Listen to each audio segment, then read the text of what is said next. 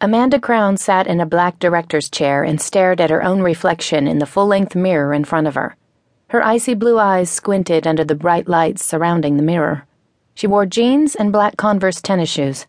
The peace sign on her t-shirt was barely visible through her arms folded across her chest.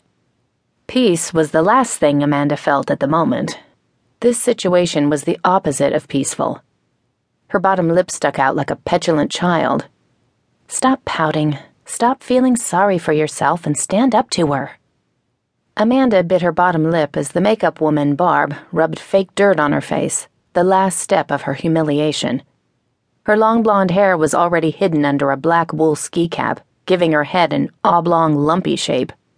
She hated hats. She hated this whole situation. She sighed, resigned that she would never stand up for herself. Today's role on Days and Nights, the soap opera where Amanda toiled as an unpaid, usually humiliated intern, was the worst one yet. Amanda was stuck sitting in the makeup chair so Barb could transform her into a dog groomer. She actually looked more like a bank robber than a dog groomer. All she needed was a mask to complete the look. When the makeup woman held up a red bandana, Amanda almost laughed. Almost. "I can't decide if dog groomers would wear a hat or a bandana. I don't have pets and I've never met a groomer in real life. What do you think?" Amanda reminded herself that the makeup woman was just doing her job. It wasn't her fault Amanda sat in this chair being turned into a bank robber. No, the person to blame for this, and everything else that happened on the set of Days and Nights, was Alexa Crown, the star of the show, and her mother.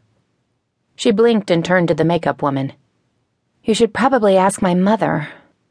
The makeup woman shook her head. "Oh no, she's in her do not disturb phase of the day." She even gestured the air quotes.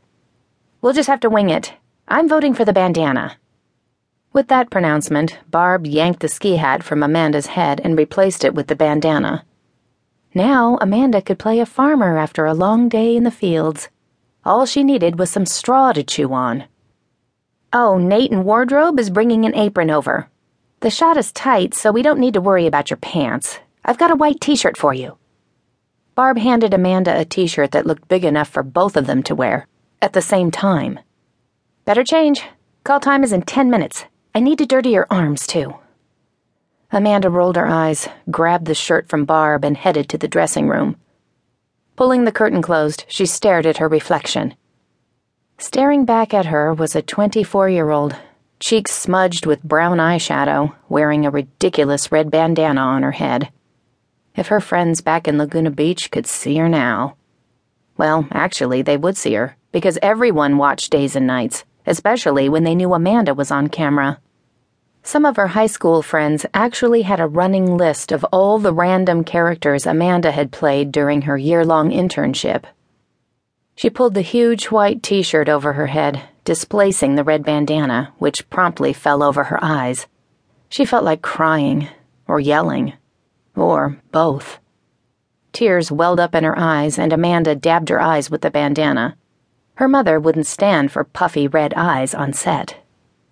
Barb's voice rang out from behind the curtain. "Amanda, honey, Nate is here with the apron, and the dog." Drying her tears, Amanda pushed the curtain open and climbed back into Barb's chair. "Honey, this won't last forever. They'll give you a real role soon. Probably a fashion model or something, you're so pretty. You just need to keep a stiff upper lip for a bit longer, I'm sure. Look how well your sister's doing." Amanda managed to give Barb a weak smile as the older woman rubbed fake dirt on both of her arms. Yes, Alyssa was doing great, a rising star on the soap opera.